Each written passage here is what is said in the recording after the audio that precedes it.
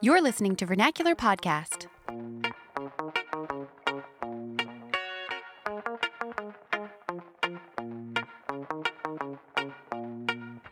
All right, welcome back to Vernacular Podcast. This is another episode of Vernacular, and I'm Zach. And I'm Sally. And we are here with actually family members. So Skylar and Noel. Skylar's my brother, Skylar Crippen, and his wife, Noel. They live in the D.C. area. They actually just visited us here in Austin a couple weeks ago, and that was a lot of fun. They got to hang out with us and our girls. But we thought it'd be fun to have them on the podcast and talk to them about the work that they're doing. Noel is a physician's assistant at Shipley Memorial Hospital.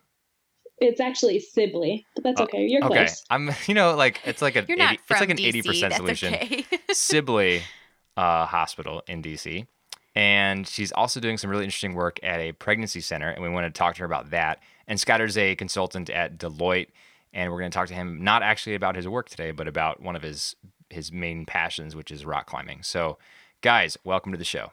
Thanks so much for having us. Thanks, guys. I'm excited to be here. So our longtime listeners will know that way back when, going on 2 years ago now, we did a special topic episode, and it was on abortion. And we are very pro-life and are very interested in how we can support women who are in tough situations and maybe find themselves in an unexpected or a difficult pregnancy. And Noel, that's kind of why we wanted to have you on the show today, because we know that you feel the same way, and you're really doing some good work in this area, and we want to talk to you about what that's like. And we've covered the topic from a legal standpoint, but not yet from the other side of the coin, helping women through medicine and through general support. So just can you tell us about the Capitol Hill Pregnancy Center and what your role is there, Noel?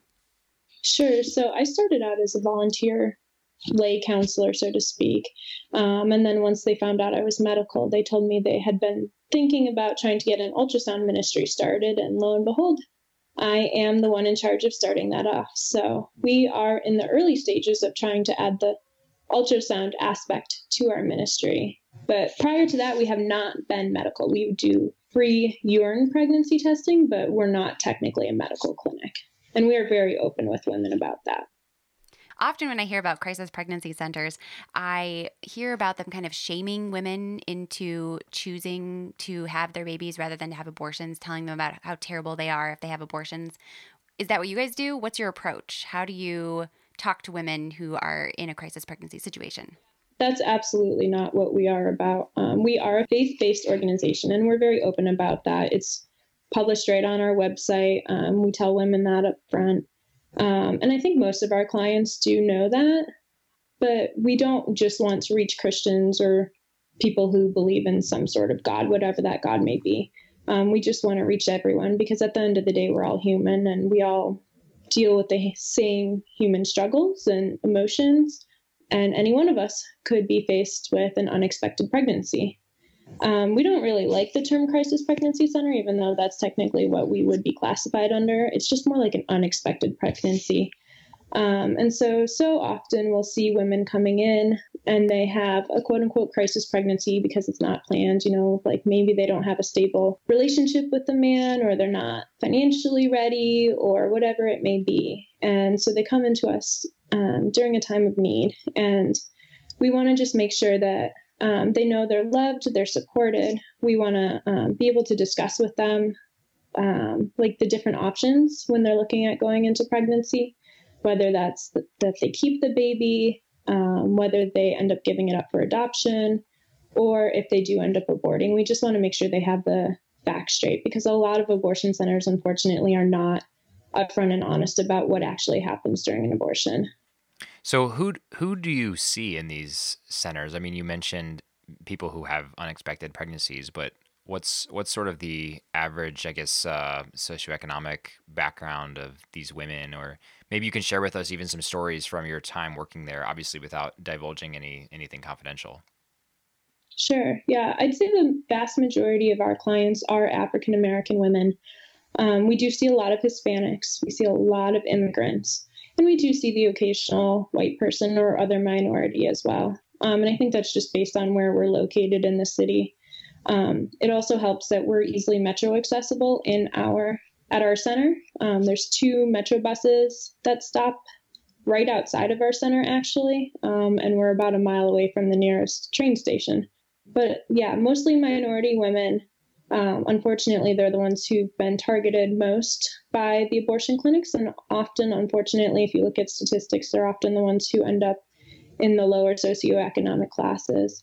And so we aim to serve them and their families throughout their pregnancy, and then also throughout the first few years of their children's lives.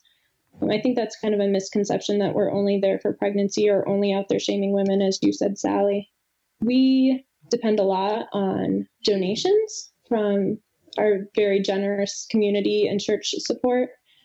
So we are able to give out a ton of material resources. That's actually the primary thing we do. So we get women clothes and diapers and formula and bottles and blankets and basically everything they may need for their children from birth to up till 4 years of age is what we take donations for. And then you said you just recently started providing ultrasounds. How does that work? Is it an ultrasound van?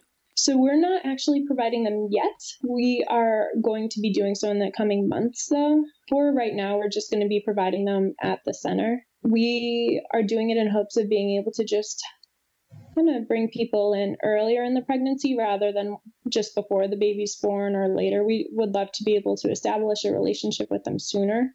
There's a little bit of a pro-life motivation with that as well. They've shown that statistically women, once they've seen their baby on an ultrasound, that they choose life more commonly than they choose abortion. Also, not only that, even if they do go out and have an abortion later, then at least that they've seen an ultrasound and it's been given to them for free rather than getting charged for it at an abortion clinic.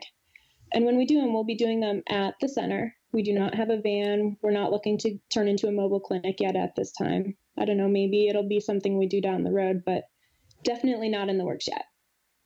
So just to take a little more personal tack, why do you call yourself pro-life, or do you use that term? And if you do, why do you call yourself pro-life? You know, it's funny because had you asked me this 2 years ago, I actually would have said I was not. I definitely was all for pro-baby, and it broke my heart when I would see women choosing abortions. But I actually worked in an emergency room in an inner city population, and most of the women I was serving had had at least one abortion. A lot of women had STDs. You know, I was taking care of 15, 16-year-old girls with STDs or unplanned pregnancies, seeing women coming in after being abused or, you know, the man's out of the picture, whatever it may be. And just as I was more and more exposed to that, it just really turned my heart towards these women and that population, which is really why I got involved in the ministry. And the more I learn, I just realized, you know, like abortion, it seems like an easy decision now when you're facing an unplanned pregnancy. But then I've seen so many women come back hurting after them. And it doesn't even have to be the next day. It could be something that comes up years down the road. I one time had a patient who was in her 50s or 60s crying about the fact that she'd had an abortion in the past. And so it's just really amazing to see the trauma that comes with it. Even though I am pro-life now and ideally would love women to just never feel the need to have an abortion, I also recognize that that's just not realistic. And I would never shove my beliefs down someone else's throat, but I just want people to know like that they are loved and cared for. And even if they leave our pregnancy center and go out and have an abortion later that day, they're still welcome. I think it's such an important point that doesn't get talked about enough, but I feel like whenever we talk about abortion, we often get stuck in this back and forth that you're either, you know, anti-baby or pro-baby. And that doesn't recognize the more complex issue that you just brought up, that a lot of women find themselves in unexpected pregnancies and don't know what to do, don't know how they're going to provide for a baby, can't see themselves living that life. And I guess that leads to the question of what can we do to help women who are in that situation? And maybe supporting the work that you do at Capitol Hill Pregnancy Center is one way to do that. But what else would you recommend? How can we sort of help women in these situations feel supported? Particularly short of having a medical degree like you do. Right. Yeah, I am one of the rare ones actually who does have a medical degree and is working in this kind of work. There's a lot of lay people who work in the field. You know, you can do anything from donating items like used or new baby clothes and strollers or whatever other baby gear you may have, maternity clothes. You could get involved at your local pregnancy center. There's always so many different tasks to be done, and it doesn't even have to be direct client work. It could be organizing the donations or being a receptionist or maintenance kind of work. We also, at our center, we provide free birthing classes, parenting classes. So if that's your thing and your passion, like I'm sure there's a home for you at your local pregnancy center as well. At your pregnancy center, do you need a degree to counsel women, or do you have classes where people who are just interested in helping women talk through these issues can help them? There's a few intern counselors who we have, but most of us do not have any sort of counseling background. It's something we just get trained in on the job.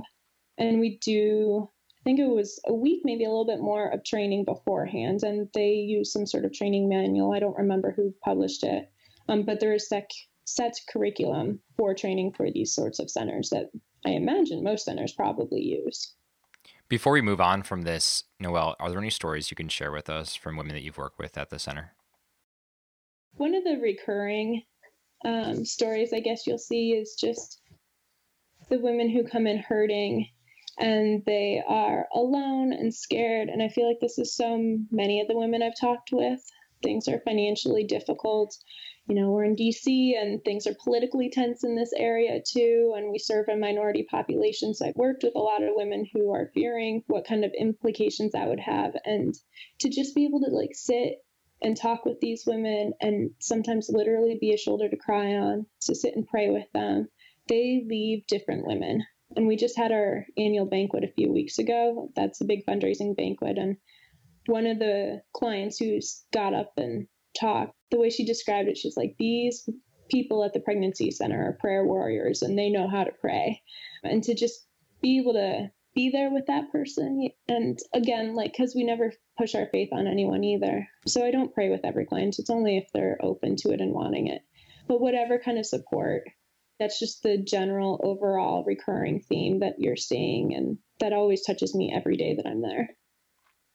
Thanks so much, Noelle. Thanks for telling us more about Capitol Hill Pregnancy Center. And I hope that our listeners, if they're interested in helping women in these situations, will be inspired to check out their own local pregnancy center. Thanks so much for letting me come on and talk about it. I appreciate it.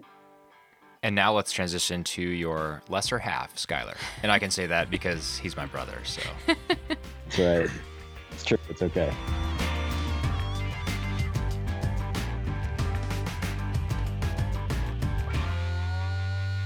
All right, Skylar, well, welcome to Vernacular. You're on today because you love climbing. And I know that because I'm your brother and you're always out hitting these slopes or I guess the faces of the rocks any chance you get. And I've seen firsthand how it's really sort of transformed your life in several ways. And I wanted to talk to you about that. But speaking as your brother, I can say this is the longest lasting phase you've had. And I think it might even be at the point where I would say this is not even a phase anymore. I think you've really settled into this passion, but you've always been kind of an adrenaline junkie. And I remember growing up, you were going to be a pro snowboarder and then a pro, well, I think actually first you were going to be a pro dirt biker in motocross, Yeah. and then snowboarder, and then downhill mountain biker, then BMX biker, then bodybuilder. Fortunately, that was the shortest lived phase. Yeah, thank God. And that was a dark passage in life. and now you've been into climbing for years now, and you're just sort of taken off with this, and it's been really cool to see. We went climbing the other day when you were here in Austin, and it was a lot of fun, but you are way better than me, way more advanced than me on the rocks. So it was pretty cool to see. But I guess just to start off, how'd you get into climbing? What prompted your interest in this? How'd you get started? Yeah, so as you mentioned, I've sort of transitioned through all of these different sports, right? And I guess sort of what led me to go from the mountain biking to the BMX was that I moved from the wonderful state of Colorado to the, in my opinion, not at all wonderful state of Pennsylvania. And I was living in Philadelphia, where, I mean, if you're familiar with geography, you know that there are not too many mountains around there to be mountain biked on. So I started riding BMX, and then the BMX learning curve is just too steep, and so that was probably my shortest lived phase. And that's when I got into mountain biking, or I'm sorry, bodybuilding. And thankfully the bodybuilding was, I think, the second shortest lived phase.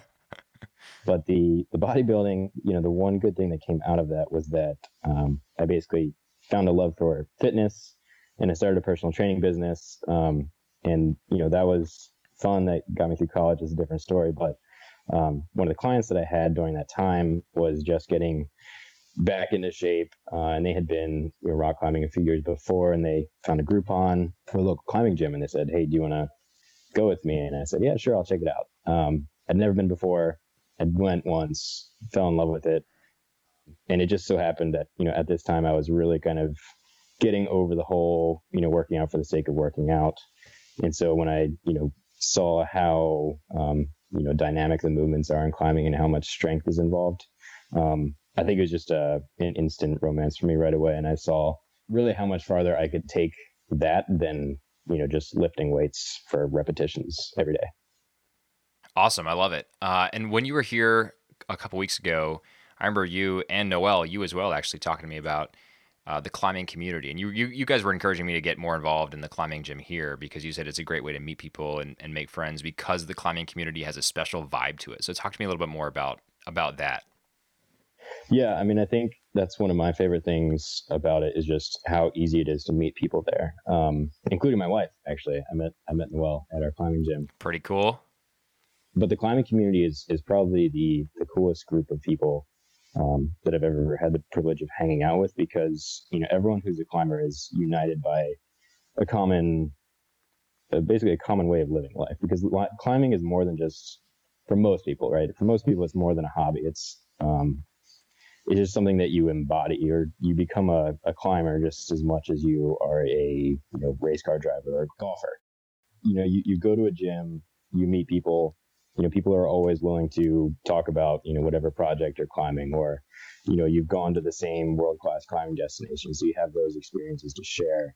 Or, if you go down to New River Gorge and you're staying in a campsite there, you're sitting around a campfire and you're talking to other people about their climbing experiences from around the world. And everybody wants to hear your story and your perspective, what you've experienced climbing, whatever, project you're working on, whatever route you're trying to climb, or kind of a rope you use, or what's your experience with this, belay jacket, or, whatever it is.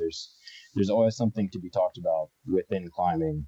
Another really cool thing about climbers is that, a lot of them have great stories to tell, and that they, don't have a job. They haven't had a job in 3 years. Sometimes somehow they survive on $25 a week. They live out of the back of the van. But then you also have people, like me, that actually have a real job and wear a suit and tie to work every day, but still manage to get out and climb. So you just have such a huge range of different types of people that are all climbing. And so I think the diversity of the climbing community is just another thing that makes it so great. In my brief experience, just meeting some people at climbing gyms, they all seem really humble too, because I'm guessing because it's not really a sport that lends itself to competition. I mean, I know there are climbing competitions, but I think in general, the essence of climbing is you versus the mountain, right? And it just strikes me. I mean, in a lot of circles, I think, there's this comedian, I know you know him, Skyler, Brian Regan, and he has this bit about how you can never tell a 2 wisdom teeth story because, about having 2 wisdom teeth removed, because as soon as you do, the 4 wisdom teeth people are going to gun you down at the pass because they'll tell their story about 4 wisdom teeth. And when you're telling me about, hanging around the campfire and people sharing stories, in my head, I'm thinking, oh, like I would expect these people to just want to one up each other, but you're saying it's not the case, that they're actually just all kind of very supportive and chill, mellow guys who are sharing their stories of personal conquest, not competition. Yeah. Yeah. I mean, there's always that guy, right? But sure. Yeah. The 4 wisdom tooth guy. Yeah. Exactly. Or in Brian Regan's words, the guy who walked on the moon. Yeah. Yep. The me monster. That's right. So what if you are interested in climbing and this all sounds interesting, but it also sounds entirely intimidating, and you wonder, how could I get started? Do they need to take a class? And I'm not asking for myself because you're not going to see me rock climbing anytime soon. But for those people who are listening who are interested, do you need to take a class? Should you join a gym? What would you recommend? Should you just try to scale a mountain without any training or ropes first? Yeah. Yes. If you've ever heard of a little hill called Everest, just go run up that perfect. real Yeah, quick. Good starter point. the baby hill. Yeah. Yeah, exactly. No, it's funny you should ask that, Sally, because actually you see these questions on the Reddit subreddit for climbing all the time. No, you don't need a class. You don't need instructions. You don't need anything. Because again, the community is just so friendly and welcoming to new climbers. You just go to your local climbing gym, rent a pair of shoes, and just go have fun, meet some people, enjoy it. Just go for it. That's cool. Yeah, I think that would be encouraging to someone too who didn't want to worry about a big like upfront cost. Right. And so Yeah. it's great that you can just like rent the supplies that you need and then kind of go from there. Because I'm sure at some point you're going to be there's a lot of money you could put into it if you wanted to, but it doesn't have to start off that way. Right. I mean, my wife loves the fact that I spend all my money on climbing gear, so it's for me, it's never been an issue. Everyone would appreciate that. Exactly. I mean, that's why I work. Just to fund the climbing habit. Yeah. Exactly. Well, I'll just tell this story briefly to our listeners. So when we did go climbing here in Austin a couple weeks ago, and Skylar and Noelle were visiting, we go to this climbing gym, and it was a blast, a lot of fun. And we finished, and I was just like, okay, let's go get In-N-Out. And Scott and Noelle were like, oh, let's look at the shop. Like, let's see all the climbing gear they have and stuff. And then we walked out after buying, like, Skylar bought like a finger massager for his tendons. And Noelle and Skylar, I forget who it was who wanted this, but they got like this climbing balm for your hands to help them like patch up calluses and stuff. And Skylar looks at me and he's like, "You see where all our money goes now." But it does seem like there's a low barrier to entry to the sport. And you were joking, Skylar, because it's really not that expensive. I mean, no, I think you guys spent like $10 in there, so it really wasn't a ton of money. My first pair of shoes I got on sale at a local outdoor store for $50, and I wore them for I think a year and a half until I was literally scraping my toe and getting my toe bloody on the wall. Ooh. So yeah, I mean you can get started for a very small fee. I do want to ask. I want Noelle to answer this question, but Noelle, so if you are a woman and you are interested in rock climbing, are you going to go into a gym and just see mostly guys, or what would you say the breakdown is? Because I know you're a great climber too, not necessarily as avid as Skylar, but did you find that kind of intimidating when you first started rock climbing? What would you say to women who are listening and interested in rock climbing? Honestly, in the rock gym, it's probably pretty close to a 50-50 breakdown, I'd bet. Oh, that's cool. That's awesome. Yeah, there's plenty of ridiculously strong women who are just, in my mind, motivational to be a better, stronger climber. But there's always the beginners. And like Skylar said, it's just such a friendly community. And I actually really enjoy climbing with women just because Skylar and I are very different climbers. And he's obviously a better climber than me. Yeah, don't be intimidated at all because you're going to find a home. You're going to find friends there. You're going to find a cheerleader, so to speak. I think most female climbers like that aspect of it more than the guys tend to. But yeah, just give it a go, and I'm sure you'll meet a lot of really awesome people. Well, I'm going to pose this next line of questioning to both of you guys. And for our listeners' sake, I've cleared this topic with Skylar ahead of time, and he's willing to talk about it. So Skylar and Noelle, I want your comments on this as well. I know that climbing has been a big difference maker for you in terms of mental health. And just in an effort to remove stigma around mental health, Skylar and I both at various times, but including now, I mean, often struggle with anxiety.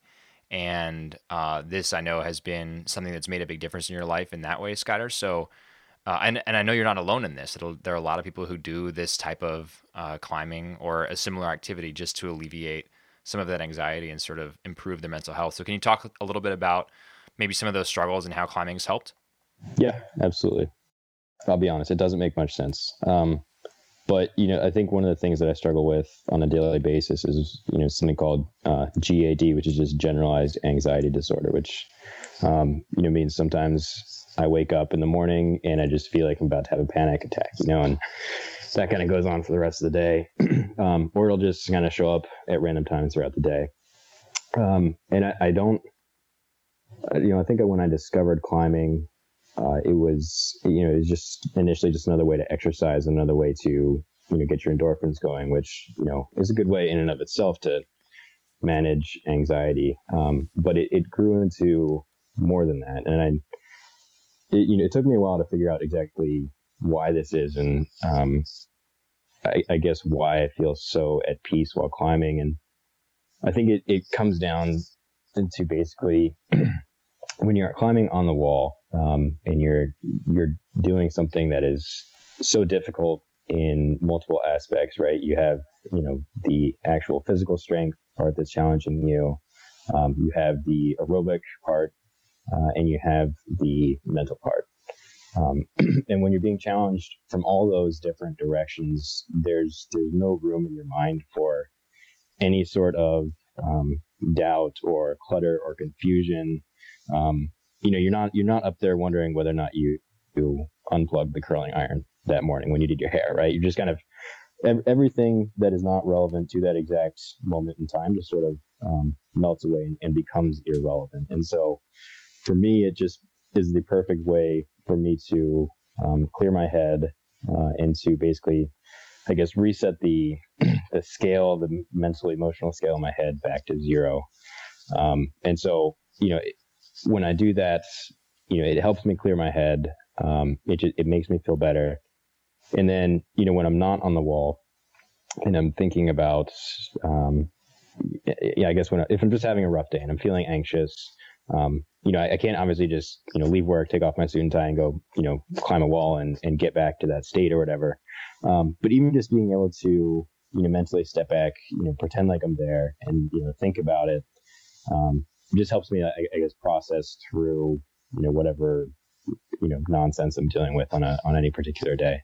Does that answer a little bit of your question? No, it totally does. Yeah. And I think that last point too is important, that even when you're not on the wall, just the process of mentally being on the wall helps a lot, right? I mean, it's what an athlete calls mental reps. So when you're injured, you still go through mental reps just to stay in the game, so to speak. You understand what's going on and you mentally project yourself there. And that's a pretty cool thing to have in your toolkit for dealing with anxiety, just to be able to have that.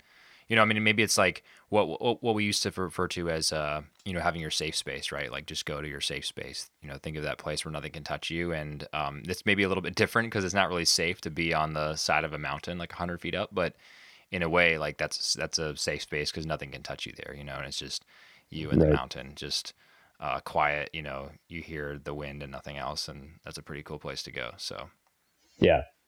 And I would like to add, it's very interesting because, we were talking about the climbing community earlier, but the climbing community also, absolutely does seem to attract these types of people that struggle with, different anxiety disorders or ADHD. And I'm not, I can only assume it's because they've found, comfort in the same things I have, and that's why they flock towards it. But I actually found an article. I found it a long while ago, but it was written by a guy who also has bipolar and ADHD and anxiety. And he was saying how climbing is great for him and how it's helped other people in the same spot. So it's just interesting that this particular sport has attracted so many people with different types of problems. Yeah, well, I think that's a great summary, and hopefully we've done a good advertisement for our listeners to get involved in climbing. So if you're listening out there and this sounds like something you want to get involved in, then take Scott or Noelle's advice and head to your local climbing gym, rent a pair of shoes, hop on the wall, meet some people, and start learning about it. Very low barriers to entry, and it's a lot of fun. And I can say with certainty that it is because I did it 2 weeks ago with Scott or Noelle. And I got a 5-punch pass, so I'm going back, and I've already gone around to people at my work and been like, hey, do you want to come rock climbing with me? It's going to be really fun. That's awesome. So it's just going to be a bunch of amateurs, like, being, risking life and limb on the wall as we try to attack routes that are way too difficult for us to conquer. Yeah, it's good though. We're all beginners at some point, right? That's right. Exactly. Well, guys, thanks so much for joining us. If our listeners want to see a little bit more of the climbing outdoors action that Skylar and Noelle do on a regular basis, you can go to Instagram and check out Skylar's account at Skylar Crippen. Noelle, I don't think you post as much outdoor stuff, do you, on yours? I've posted like 20 pictures in the last 5 years, so my account's not that great. Okay, yeah. So I'll just direct you to Skylar's account. You can see stuff that Skylar and Noelle do, and the most recent picture I think is the climbing center we went to last weekend. It is. the Crux Climbing Center. Head to @SkylarKrippen. You can look at the link in the show notes. It's there. Skylar, Noelle, thank you so much for joining us. Thanks for sharing about climbing. Noelle, thank you very much for your work at the Pregnancy Center there and for sharing with us more about that. It's really valuable work that you do, and we are very appreciative and supportive. Thanks so much for having us, guys. Have a good night, guys.